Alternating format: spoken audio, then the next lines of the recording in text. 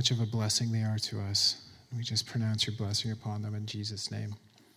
This is a really special day for me. I don't want to single you out, Grandpa, but my grandpa is here visiting from Manitoba. He's 90, turning 91 this Saturday.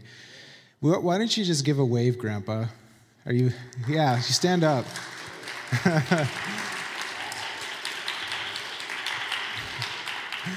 It's such a blessing to have you here, Grandpa. Thank you so much for coming. Grandpa and Gladys are visiting this week, so it's awesome. Get to have some time with Grandpa right around his birthday, and so it's such a nice treat to have you guys here. I want to start off by talking about New Covenant ethics, Christian ethics. Now, some of you may or may not have been here a few months ago when I preached about this, or a part of this. This is a different side of things with Christian ethics, because Christian ethics is really an interesting thing. We're no longer under law, so then the question becomes, okay, well, how do we live a righteous life under the New Covenant, since we're clearly no longer under law, scripturally speaking? And a few months ago, I talked about how Paul actually talks about how we live in the New Covenant by walking by the Spirit. He calls it the New Covenant of the Spirit. And so we talked all about how the Holy Spirit produces the character of God in our lives. We all know about the fruit of the Spirit: love, joy, peace, patience, kindness, goodness, faithfulness, self-control. The Holy Spirit produces that in us, and those are all adjectives that describe God's character. And so that's another message for another day. I want to talk about a different facet of things today. And what I want to talk about today is the idea that Jesus gave us in the Sermon not in the Sermon on the Mount, but you'll see all throughout the Scripture, this is the principle. Freely you've received, freely give. Okay? So I want to talk a bit about this because it's such an important part of what I'm talking about today. Okay? So Jesus defines righteousness differently in the New Covenant than the Old Covenant. That's what makes it a New Covenant. It's totally different. The Old Covenant was all about following laws.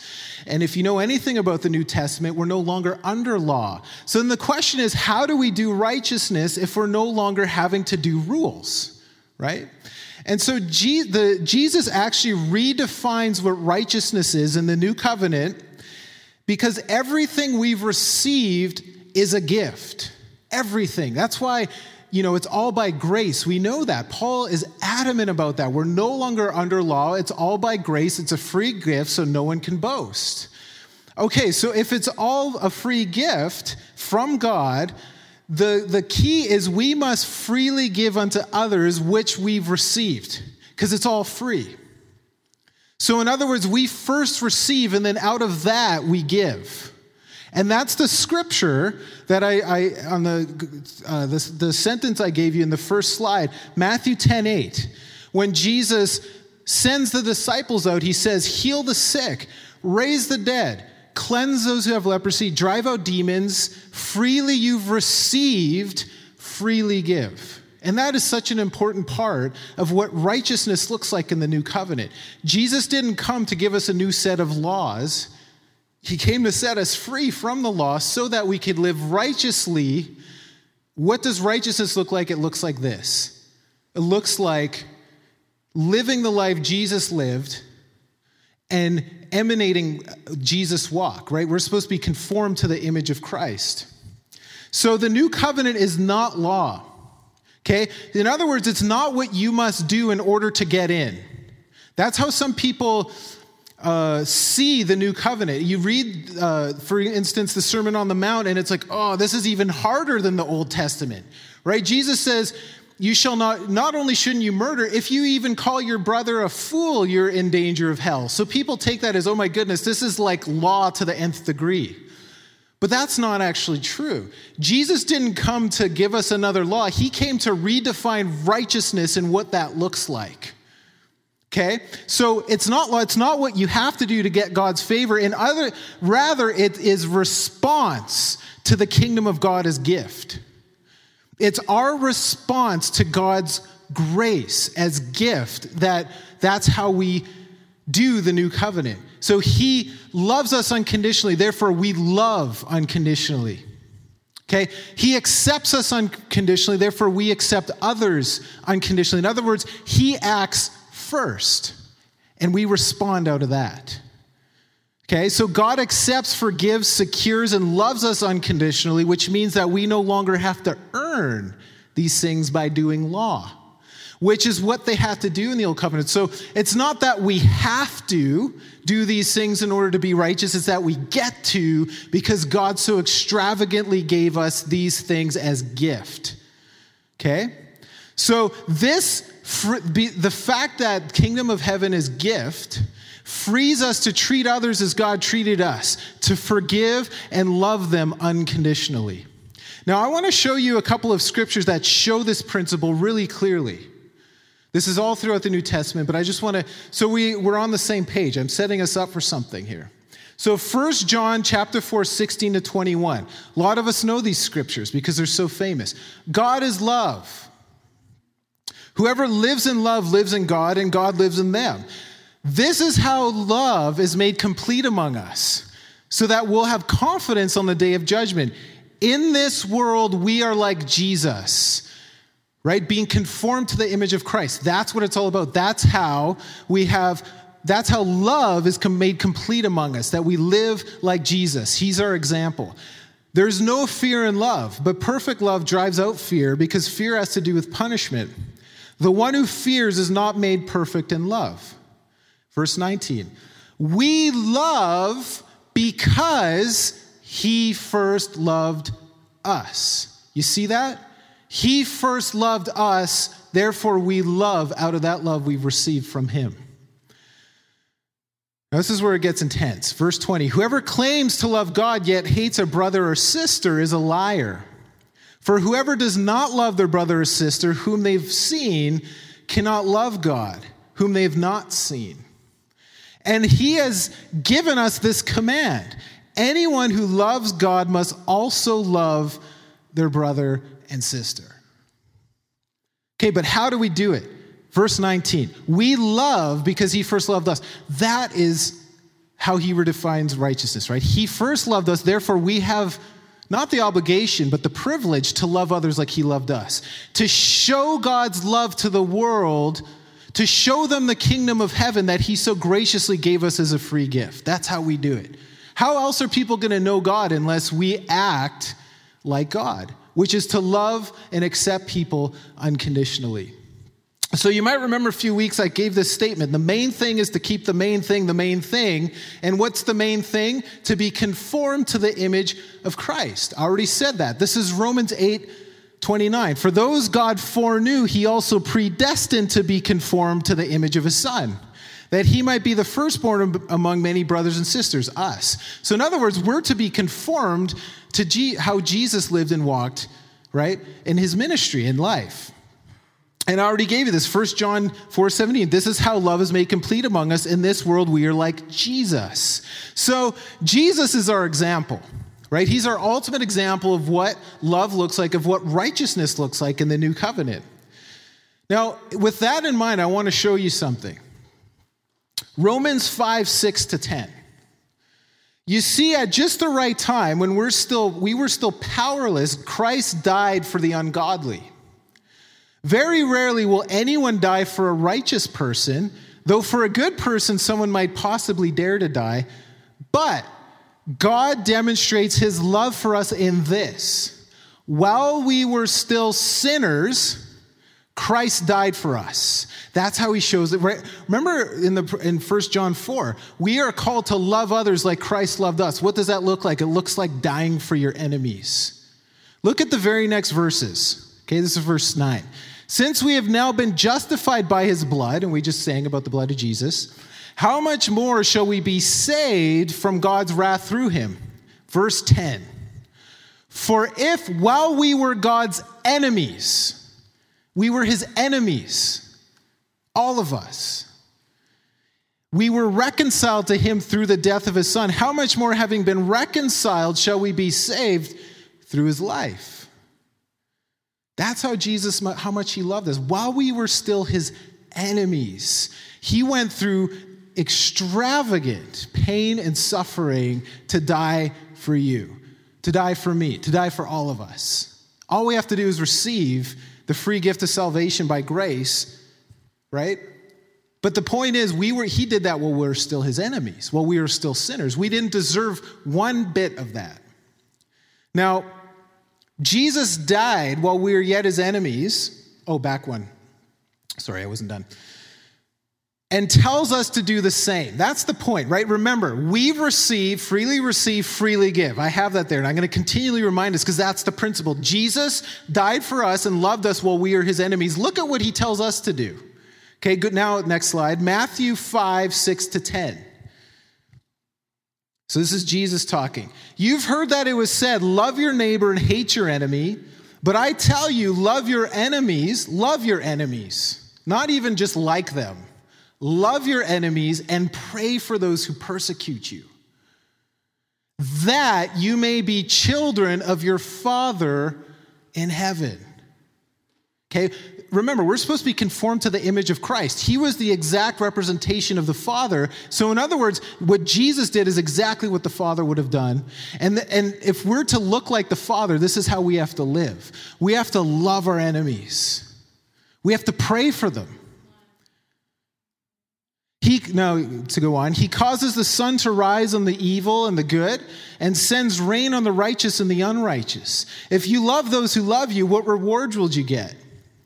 Are not even the tax collectors doing that? And if you greet only your own people, what are you doing more than others? Do not even pagans do that? Verse 48, be perfect, therefore, as your Father is perfect. Okay. So, talking about new covenant righteousness, right? Jesus redefines what righteousness is. So what is righteousness? The new covenant righteousness is twofold in orientation. First of all, it's predicated on God's prior action, okay? His forgiveness and his acceptance. We've been talking about that. Number two, it's therefore rooted in the very character of God himself. God is love. Therefore, love. Okay? So this verse that I just read, which is kind of intimidating, be perfect as the Father's perfect, what does that mean? The children of God are to bear the image of the King himself, their heavenly Father, which we've already been talking about. Be conformed to the image of Christ. This is the way God is, and he calls his people to bear his likeness. Free forgiveness, free acceptance, unconditional love, just like he loved us. So the kingdom of God sets us free to look like the Father and to be his children. Okay? The fact that he gave it to us as a gift frees us because we're no longer trying to jump through religious hoops to gain acceptance. We already have that acceptance. And because of that, we can love freely. We can forgive freely. We're no longer trying to earn his favor. Now, to be sure, this doesn't mean having all the divine perfections, right? Be perfect as your Father is perfect. What does that mean? It means to be as the Father is, who shows mercy, forgiveness, generosity, love. That's what that means. Be like your Father. Treat others like he's treated you.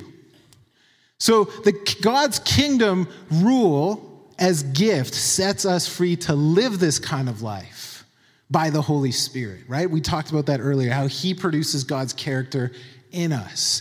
Now, with all that being said, I want to get a little more specific, even though I've alluded to this a couple times.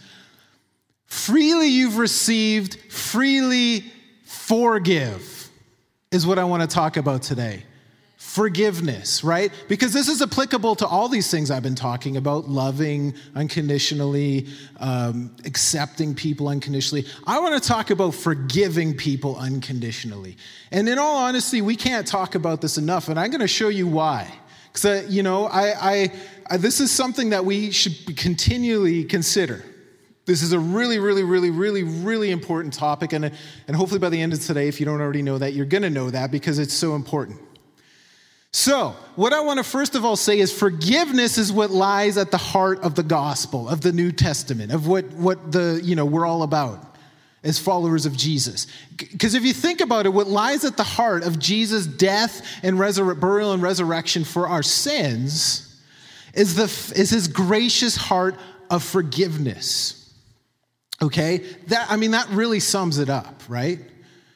God so loved us that he gave his only son, that whoever should believe in him will have eternal lasting life with the Father, because he so loved us. His forgiveness of our sins is what makes that possible through Christ. He longs to forgive us and for us to experience that forgiveness. That's God's desire. That's what the gospel's all about. Okay. Now, I want to say this again. Because righteousness in the new covenant is predicated on God's prior acceptance, one is free to have a new stance towards others, to love them to death, to love them like God loves us, right? So, because he forgave us freely and unconditionally, unforgiveness is no longer an option. No longer, we can't choose because it's not even an option. Because God so forgave us while we were still his enemies that we just don't even have that option anymore. Okay? So we're free to love that person who wronged us the way God did to us, with forgiveness, with kindness, with mercy, right? That's what it's all about. Now, I just want to show you a couple scriptures showing this. Okay, this is from Ephesians 4:29-32. Don't let any unwholesome talk come out of your mouths, but only what's helpful for building others up, according to their needs, that it may benefit those who listen. Look at this. And do not grieve the Holy Spirit of God. This actually shows us how we grieve the Holy Spirit right after this. With whom you were sealed for the day of redemption. 31, this is how we grieve the Holy Spirit. Get rid of all bitterness, which comes from unforgiveness, by the way, rage and anger, brawling and slander, along with every form of malice. Okay, if you're going to say something negative about somebody, it's probably better not to say it at all, even if it's just an opinion. Because there's a fine line between negative opinions and slander.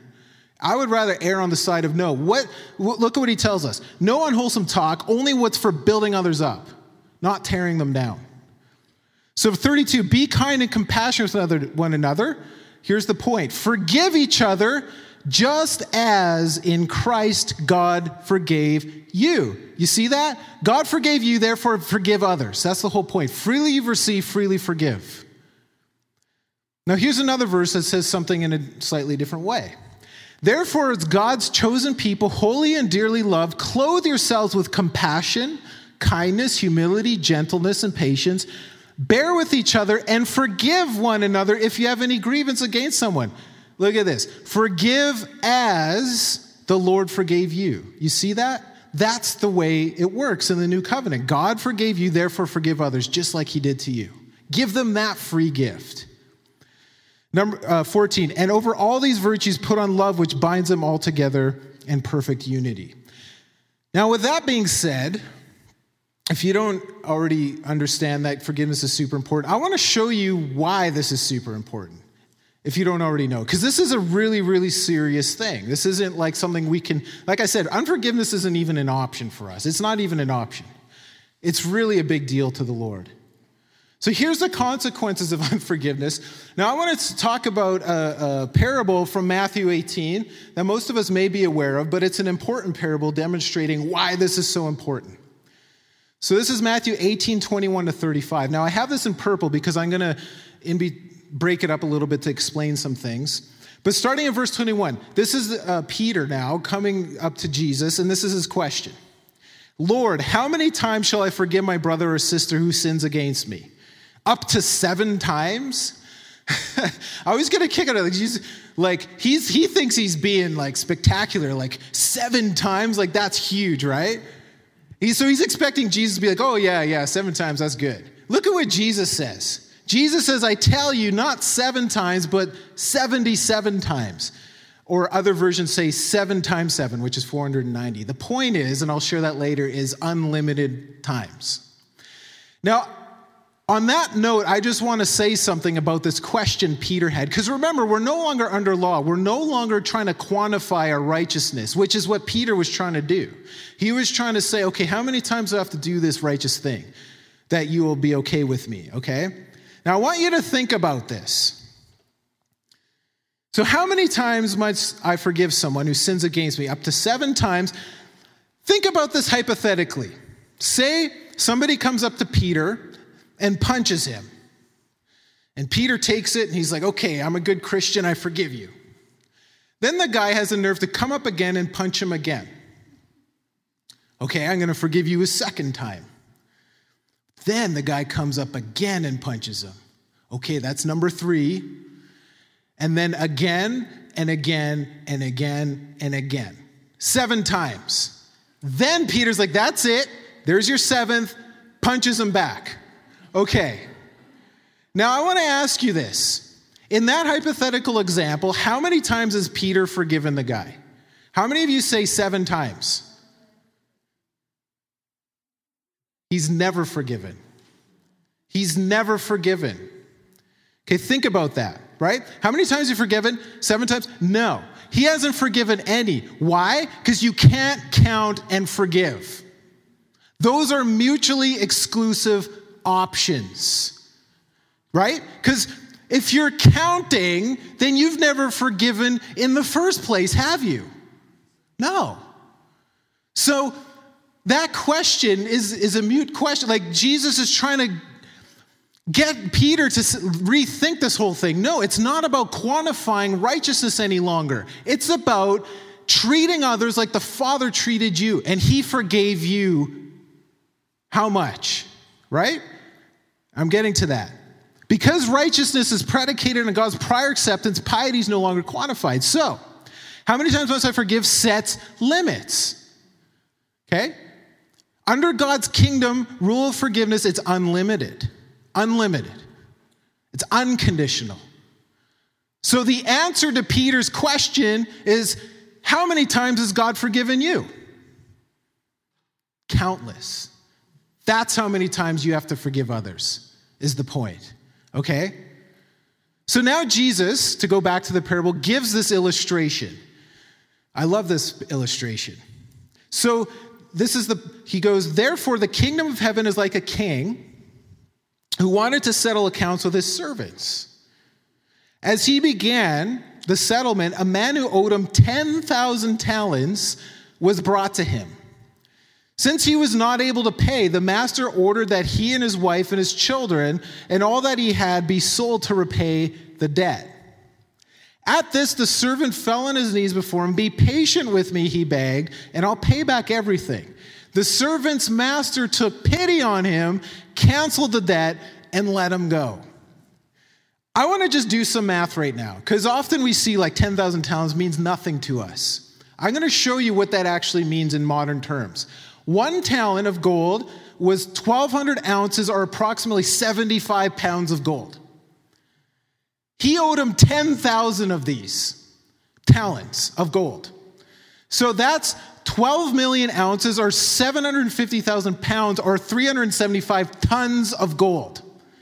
Okay, I looked up the price of gold a few days ago, September 21st. The price of gold right now is $1,744 in Canada. Times that by 12 million ounces, he owed him almost $21 billion. Okay, that puts things in perspective, doesn't it? Like, there's no way he could pay him back. No way, right? It's limited. That's the point Jesus is making. Also, the king represents Jesus. In other words, we've all been forgiven like a tremendous debt that we can't fathom. There's no way we could pay him back. He just had pity on us and said, okay, you're forgiven of this huge debt. That's the point I make here. But essentially, forgiveness is the cancellation of the debt. And that's what I wanted to say. This man received forgiveness for unpayable debt, which represents someone who received forgiveness for his sins through Jesus Christ. Now the parable goes on. Look at what the servant does. But when that servant, and what I want to point out, this is a Christian in the parable. It's a servant. It's somebody who received forgiveness, right, from Jesus for his sins. Born again believer.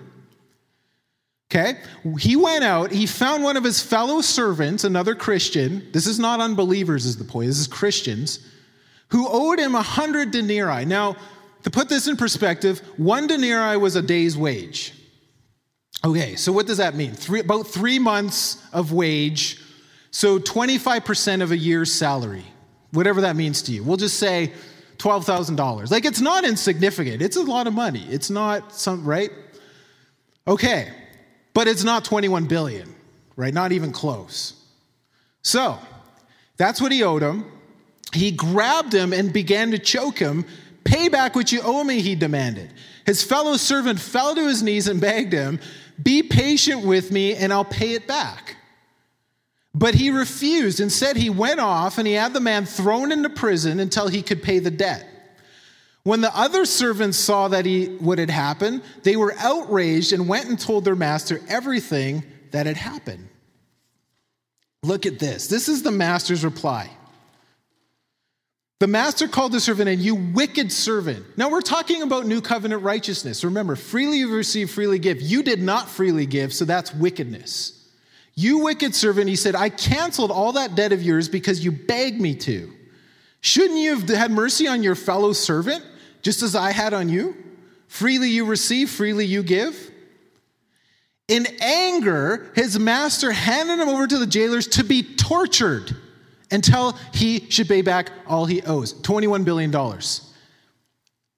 Is that not talking about hell? In my opinion, it is. Okay, you might disagree. He's saying, until you pay me back, you're going to be tortured, right? So in other words, you're cutting off God's grace by keeping this bitterness and unforgiveness. It actually says that in Hebrews 12. Don't fall short of the grace of God. Don't let any bitter root grow up and defile many in you. Talking about unforgiveness, which produces bitterness. So, look at verse 35. This is how my heavenly Father will treat each of you Christians, right? He's talking about Christians, unless you forgive your brother or sister from your heart. Not a mental assent, from your heart. And honestly, bitterness and unforgiveness produces a host of negative emotions. Bitterness, anger. Like, you know how often you can tell if you haven't forgiven someone? If you actually have a negative emotion when you think of that person, or if you see that person, or you're like, I hope I don't see that person today, right? Because you feel that, whatever, they might have hurt you or offended you. That shows you have unforgiveness. Because it's in your heart. Now, don't get me wrong. You need a lot of grace to forgive. We all do. Because we're all going to be offended with people. Guaranteed. It's promised. But the point is, you have to work through that. You have to ask God for the grace to let it go. Because you don't want this to happen to you. And you know, medical science, I just saw this video a few weeks ago online, is showing that unforgiveness leads to cancer and all these negative things. Because if you have chronic unforgiveness, that produces anxiety, which produces cortisol, which eventually produces a whole bunch of negative health effects because it suppresses white blood cells, your immune system. This is literally something we have to deal with to not end up in bad health. And a lot of people have bad health because you just can see people who have bitterness and unforgiveness. You can almost tell, can't you? Like you see some people who are a little bit older and you can tell they've harbored bitterness in their lives because they have a whole bunch of negative things. Not to say that's always why you have negative health, but you see what I'm saying, right? Sometimes that's correlated. We don't want to go there, do we? We want to live a life in freedom. The only way to experience Christ's freedom is to freely forgive. It's to freely forgive. Now, if that weren't enough, look at this. This is now the Lord's Prayer. Something I'm assuming we all know. Even if we were born again yesterday, we probably all know this. But I want to point out something because we know it so well, we might not think about this. But look at how this is Jesus' instruction to us and how to pray regularly. Okay, this is Matthew 6, 9 through 15. This is then how you should pray. Our Father in heaven, hallowed be your name. Your kingdom come, your will be done on earth as it is in heaven. Give us this day our daily bread and forgive us our debts as we have also forgiven our debtors. Lead us not into temptation, but deliver us from the evil one. And then Jesus, like, by the way, if you missed this, like this tells me we should pray this like every day, right? But just in case you missed it, look what Jesus says. Okay, in case you missed that, here's verse 14. For if you forgive other people when they sin against you, your heavenly Father will also forgive you. But if you do not forgive others their sins, your Father will not forgive you your sins. Remember the parable we just read? That's exactly what he's saying. If you don't forgive, unfortunately, you're going to be sent to the tormentors because you didn't forgive. It's saying that in a different way. Look at Mark. This is a different instruction in how to pray. This is Mark 11 now, verses 22 to 25. Have faith in God, Jesus answered. Truly I tell you, if anyone says to this mountain, go throw yourself into the sea, and doesn't doubt in their heart, but believes what they have will happen, it will be done for them. Therefore, I tell you, whatever you ask for in prayer, believe that you receive it and it'll be yours, which is amazing. But look at this. Often people, that's the thing with the Lord's Prayer, people often stop there and don't go on to verse 14, which says, if you forgive, you'll be forgiven. If you don't, you won't. Same thing in Mark 11. Often people, and they're like, yes, whatever you believe will be yours. But look what Jesus says. He's not done. He says, and when you stand praying, if you hold anything against anyone, forgive them. So that, it's conditional, isn't it, on our forgiveness, so that your Father in heaven may forgive you your sins. Freely you received, freely give. And if you have something against somebody while you pray, you got to forgive them. Okay?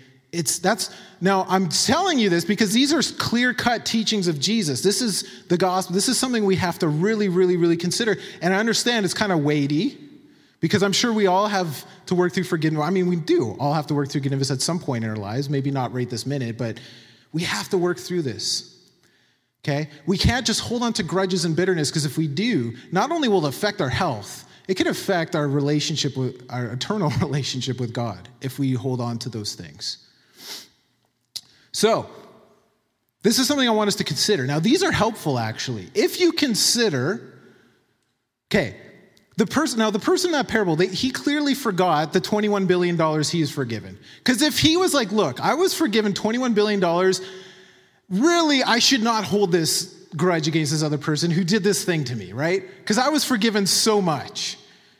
If we consider and realize the extent, and we read that, right, in Romans 5, the extent that Jesus went through on the death, burial, resurrection for us, to freely forgive us, we consider the eternal torment he saved us from and delivered us from, then we'll freely release others. That's a major key to being able to forgive. Okay? Now, I'm preaching to myself, so don't get me wrong. We all have to forgive. This is a big deal. But the key point is if I want God's grace and mercy, I must give grace and mercy to others. Remember, freely receive, freely give. That's the principle. Now, unforgiveness is a scheme of Satan. Okay? And I want to show you this scripturally. This is actually a major scheme of the devil. Is getting people into unforgiveness. This is actually a biggest trap too. It shipwrecks people's faith and opens up the door of all kinds of errant beliefs and behavior. Unforgiveness. If we don't forgive, then Satan will latch onto and destroy people and communities quicker than anything else. Guaranteed. Now I'm talking the church, but I'm talking marriages. If we don't learn the lesson of forgiveness like in the first 2 months of marriage, right? No wonder there's so many divorces. We need to learn this lesson.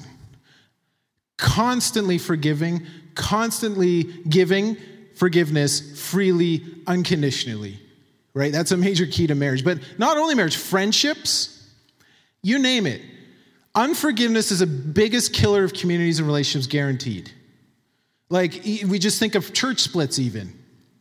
If people would freely forgive everybody unconditionally, church splits would never happen, would it? Like, you just name it. That's why the devil wants us to get into unforgiveness. Okay, it's a big tactic of his. Now, Paul the Apostle, before I go into this, I want to just give you some context. If we don't know this, there's 2 letters to the Corinthians in the Bible. Okay? Paul planted this church, all these people got saved, and then he had just headaches with them. People calling him a false apostle, people just slandering him. Okay, now there's hints at what happened, but we don't know for sure. But just before this, so he visited them, they got saved, planted a church, okay, and then he sends 1 Corinthians, which we all know, and there's all these problems. Then he visits them again.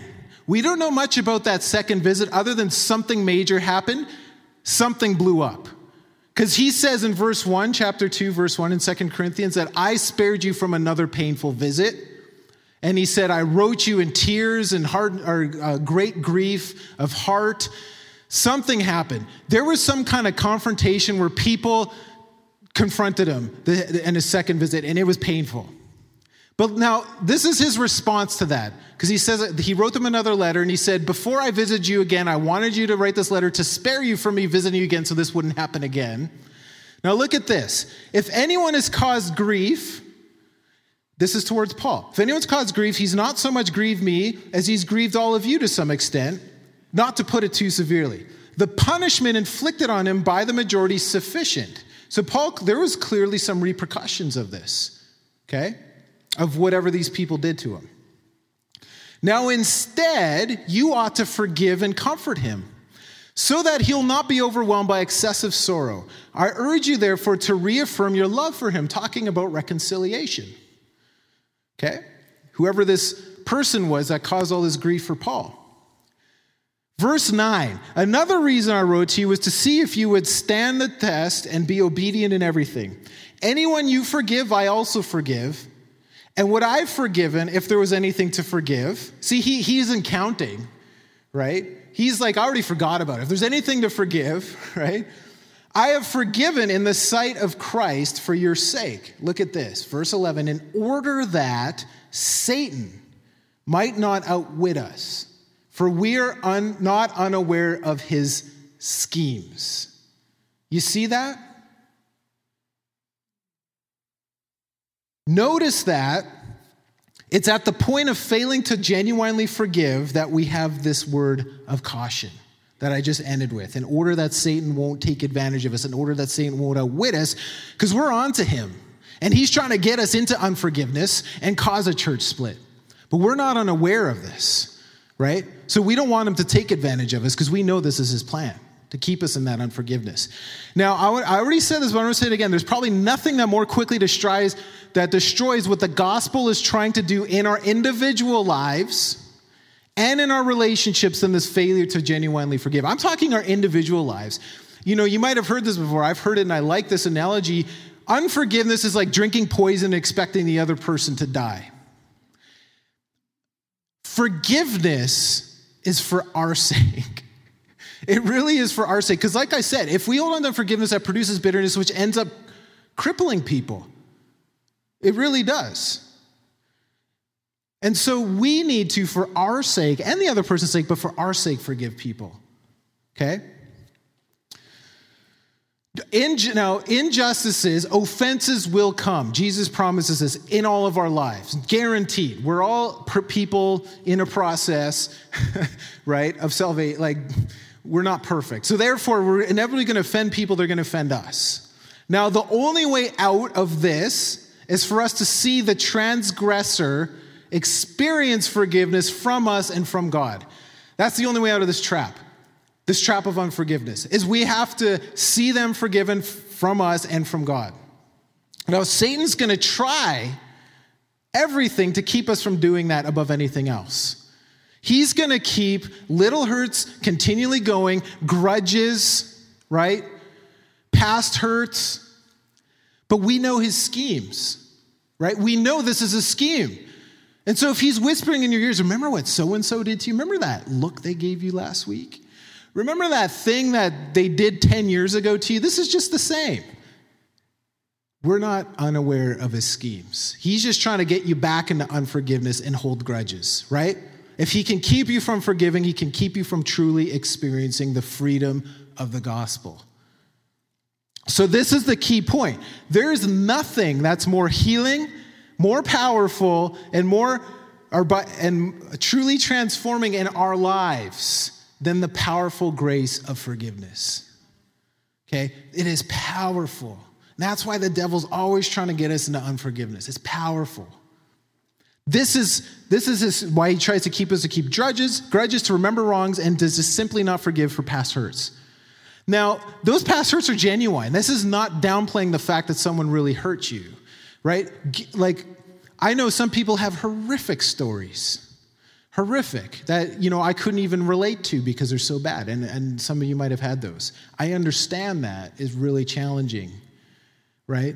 But God will give you the grace to do it. He will, guaranteed. He doesn't tell us to do something he won't give you the grace and power to do. That would just be unfair. If he tells us to forgive, he will. Now, it might be a process, but he will help us through it, guaranteed. So Paul's exhortation, let's not let Satan have an advantage over us because we don't offer genuine forgiveness. Remember, Jesus said that at the end of that parable, Matthew 18, unless you forgive your brother or sister from your heart, not just lip service, I forgive you, from your heart, so that you don't feel that anymore. It's the only way the gospel's going to work, is if we forgive, the only way. And that's what the gospel is. Remember, God's gracious free forgiveness of our sins against him is what the gospel is all about. It's gracious forgiveness of all those $21 billion that we owe him because of our sins. Remember, freely you've received, freely give. So what should we do in light of all this? That's the question. Jesus is our example, isn't he? Right? We've already talked about that, being conformed to the image of Christ. Freely you've received, freely give. Now, I want you to consider something. No matter how much we've been hurt, I guarantee you, probably, nothing compared to Jesus. Now, these are just a couple examples. Okay, there's more I could talk about with the constant slander and persecution and lies and all these things that happened to him. But just think of this. One of his closest friends that he poured into for over 3 years, it could be more, Judas. Like, he slept with him, he ate with him. These were his 12 best friends. Sold him, betrayed him for 30 pieces of silver. Like, I can't think of much as more, like, one of your best friends trading you for that? Is that all I'm worth? All these years I poured into you of friendship? Is that it? 30 pieces of silver? He was abandoned by his closest friends when he needed him the most. We know this. When he was captured after Judas betrayed him, his disciples scattered, except for John. In fact, Peter denied that he even knew him to a servant girl, right? Can you imagine, like, Peter? I mean, we're like best friends. You're telling them you don't even know me. Like, those are really painful. We don't have to think about how painful that would be. But not only that, he was flogged, which we can't fathom. How many of you seen Passion of the Christ? Yeah, that's probably an understatement, I'm guessing. The Romans were ruthless. And crucifixion was for runaway slaves. It was like the worst death and worst punishment anyone could receive in the Roman Empire. So not only was he flogged and beaten horrendously and put a crown of thorns on his head, he suffered the worst death possible. Imagine having nails, right? You can't even fathom the pain he went through. What was his response? Okay? Look at this. This is from Luke 23. Remember, he's our example, 33 to 34. When they came to the place called the Skull, they crucified him there along with the criminals.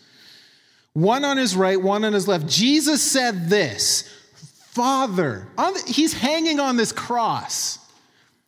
Father, forgive them, for they don't know what they're doing. In the midst of this unfathomable pain, this is his response. Forgive them, they don't even know what they're doing. Right? I want to point out something. He did not make them grovel on the ground and beg for mercy, did he? He didn't. He just said, forgive them, they don't even know what they're doing. He didn't make them grovel on the ground. He didn't make them have to beg him for mercy. No, forgive them, Father, in the midst of it, while they're hurling insults at him. Like, it's the most amazing picture of what genuine forgiveness looks like. And Jesus is our example. Unless you've hung on a cross, right, and went through all these horrendous things, right, it's probably whatever we've experienced, and I don't want to diminish it anyway. Okay, so some of us might experience really bad things, but you see what I'm saying? Jesus, that's pretty bad, what he was experiencing, and this is his response. And he's our example. This should be our response to others who do us wrong. True forgiveness is completely unconditional. Like I said, they don't have to grovel on the ground. They don't even have to apologize. Did these guys apologize to Jesus for him to say that? If we're talking true forgiveness, truly unconditional, which means no conditions, none, like the Father did to us while we're still sinners and his enemies, does that not mean unconditional? Like, I mean, no conditions, meaning they don't have to, even if they don't say sorry, even if they don't do anything, we still have to forgive them. Like Jesus did. Forgive them. They don't even know what they're doing.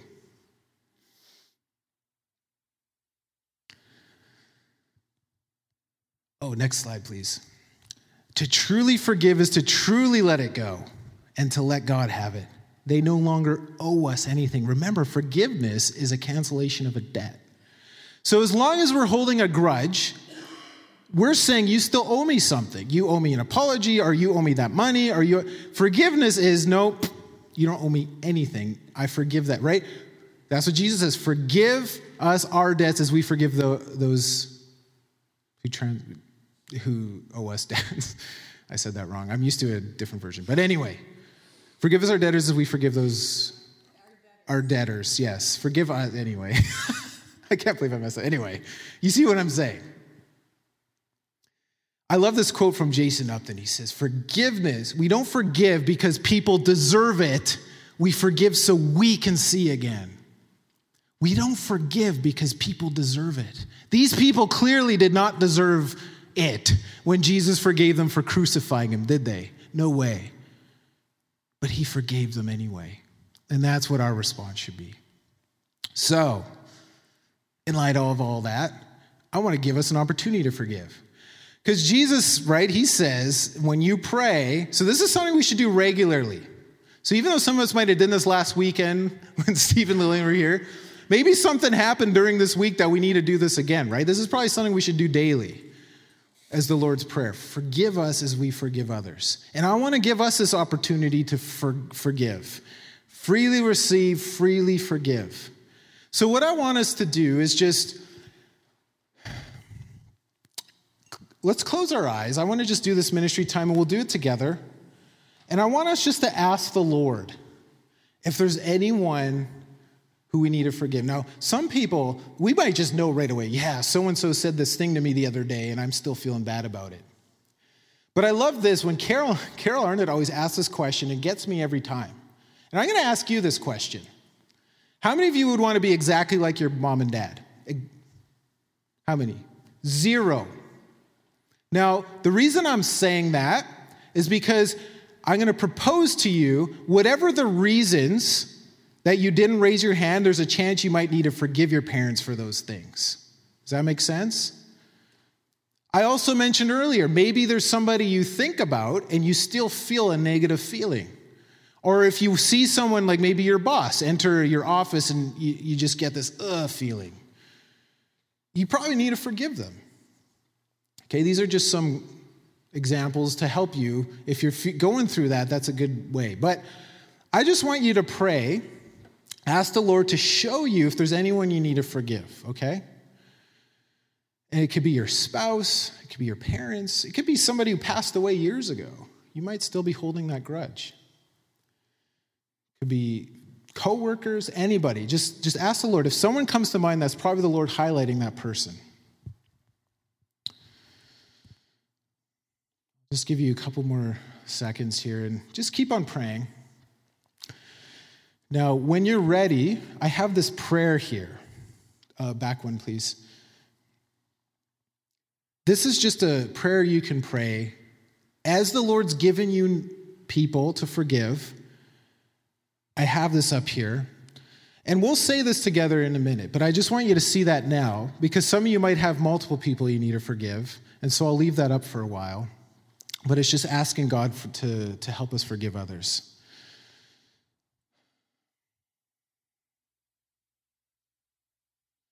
Just a couple more seconds here. Okay, so I want us to say this together, but you don't have to name names out loud, or just name it under your breath so we don't hear. Like if you're by your spouse, Harry, hopefully there's Harrys in here. If there's a Harry, and you're like, Lord, help me forgive Harry, or Bob, or whatever. No, you know what you're saying? You don't just whisper or whatever. You see what I'm saying. But let's just say this together. Okay, on the count of 3. 1, 2, 3. Jesus, thank you, Jesus, for dying in my place that I might be forgiven. By an act of my will, I now choose to forgive those who've hurt me or sinned against me. Now here, I forgive, name the name, for, and be specific, okay? So I forgive Bob for not cleaning the toilet the other day when he said he would, or whatever, okay? Hopefully that didn't happen in here, but so we'll just take a minute here and just, as the Lord brings people up, just name them and be specific for the offense if you know why.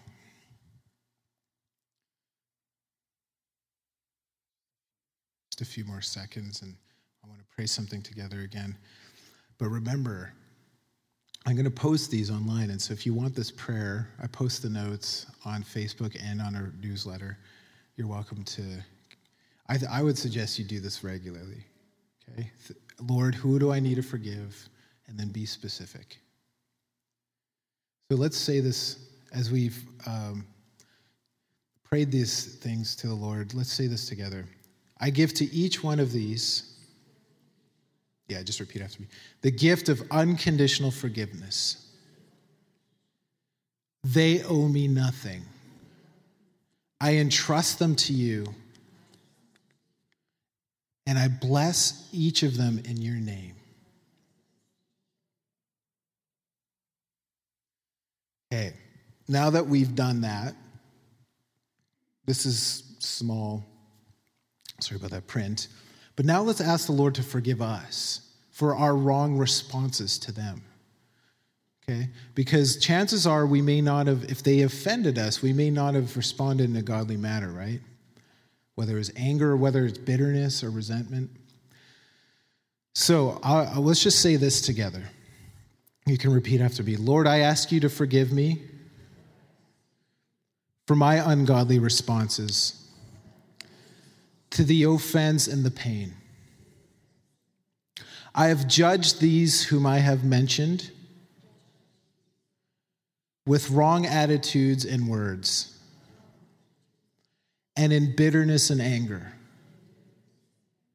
And if there's other wrong responses, I have be specific there. So I ask you now to forgive me for my ungodly and sinful responses.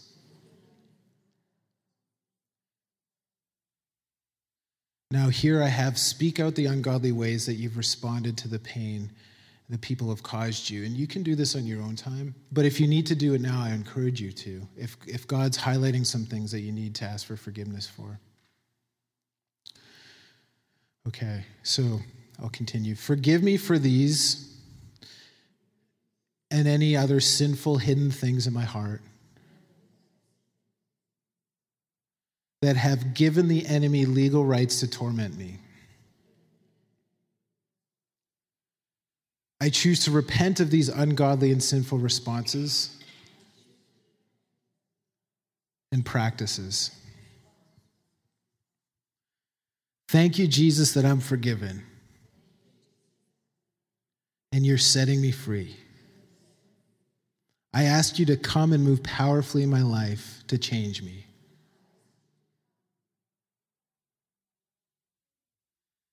Now, I want to encourage you that God has forgiven you, okay? Like the gospel's for real. And by you repenting and genuinely repenting and asking God to forgive you for those sinful ways that you responded, he has forgiven you. And I just want to proclaim that over you, that you are forgiven, okay? He doesn't hold this against you anymore. He genuinely means it when he says, as far as the east is from the west, so I've forgotten your sins. He no longer holds his transgressions against you. And so this might be a process. Like maybe after this you still feel that anger. I just encourage you to ask God for the grace to really just let it go from your heart. And this might be something you have to do regularly. But I encourage you to do it because I hope after today you realize how important it is that we forgive unconditionally. And on that note, I just want to mention this book. If you're new here, this is the book you get as a gift. So if you fill out your name and email on the Connect card, Grace and Forgiveness by John and Carol Arnott, a really good book. And it's only like $8 or something. And we have it at the bookstore, so if you want to buy it. But just wanted to mention this, that it's also a really good book with good examples. If you want to continue on your journey of forgiveness and check out that book, by all means. And here's Tricia. Oh, no, I was just going to add, if you also feel like you're still dealing with those feelings of, one of the things that can help, of course, is praying for those who hurt you. So some of you might know that, but one of the ways to help with that is actually, because it says to bless those who curse you and to pray for those who, so in praying for them, you don't just pray like, God, reveal to them that they're a sinner, like reveal that they need help because I'm better than them. No. You pray like blessings and like pure blessings. So like what you would want someone to pray over you, that's what you pray over them. So sometimes people say, pray for those who hurt you, and then they're like, oh, I'm praying for them, but it's got to be like pure blessings. Like, oh, I just pray that you bless their finance. That's one that I find that is so powerful. I'll be like, just bless them with a whole bunch of money, and I'm like, oh, that one hurt. I'm like, okay, that was a good one. And then you're like, okay, bless them with, like something that's like, with your presence. Let them feel your presence amazing. Because you kind of want to almost like, no, they shouldn't feel God's presence like that. They need to feel bad for what they did. But when you're like, no, like, I want them to be blessed, and you really mean it from your heart, it can start to transform your heart. And if you're still dealing with it, just do it every day. Whenever they come to mind, just, okay, God, I just pray that you would bless them ridiculously, more than I'm blessed, like they would have more money than me, that they'd be, encountering your presence more than I encounter you. Like just blessing, in such a powerful way is such another thing. And then just to add one other thing to that, on the other side, the flip side, there's a whole message about boundaries. So just because you forgive, you work through your forgiveness, doesn't mean that you necessarily put yourself in the exact same position again with that person. And so if there is a person that is a repeat offender, there is healthy boundaries that you can set up that are just for protection, and they're not necessarily like walls of unforgiveness. There's a difference, right? So that's a whole nother message, but I just wanted to add that in there as well, just so nobody felt like, oh, okay, I just have to, continue to put myself in that position forever, just because sometimes there's wisdom in just pulling away from the circumstance, or, not hanging out with Betty Jo all the time because she always does really mean things to you, or whatever it is. So there's good boundaries in place, and so at some point we'll go into those more as well, but I just wanted to add that to it as well. So yeah, clearly if it's an abusive situation, there's boundaries, right? You can forgive from afar until that person repents, and that's what Trisha's saying. So good word, Trisha.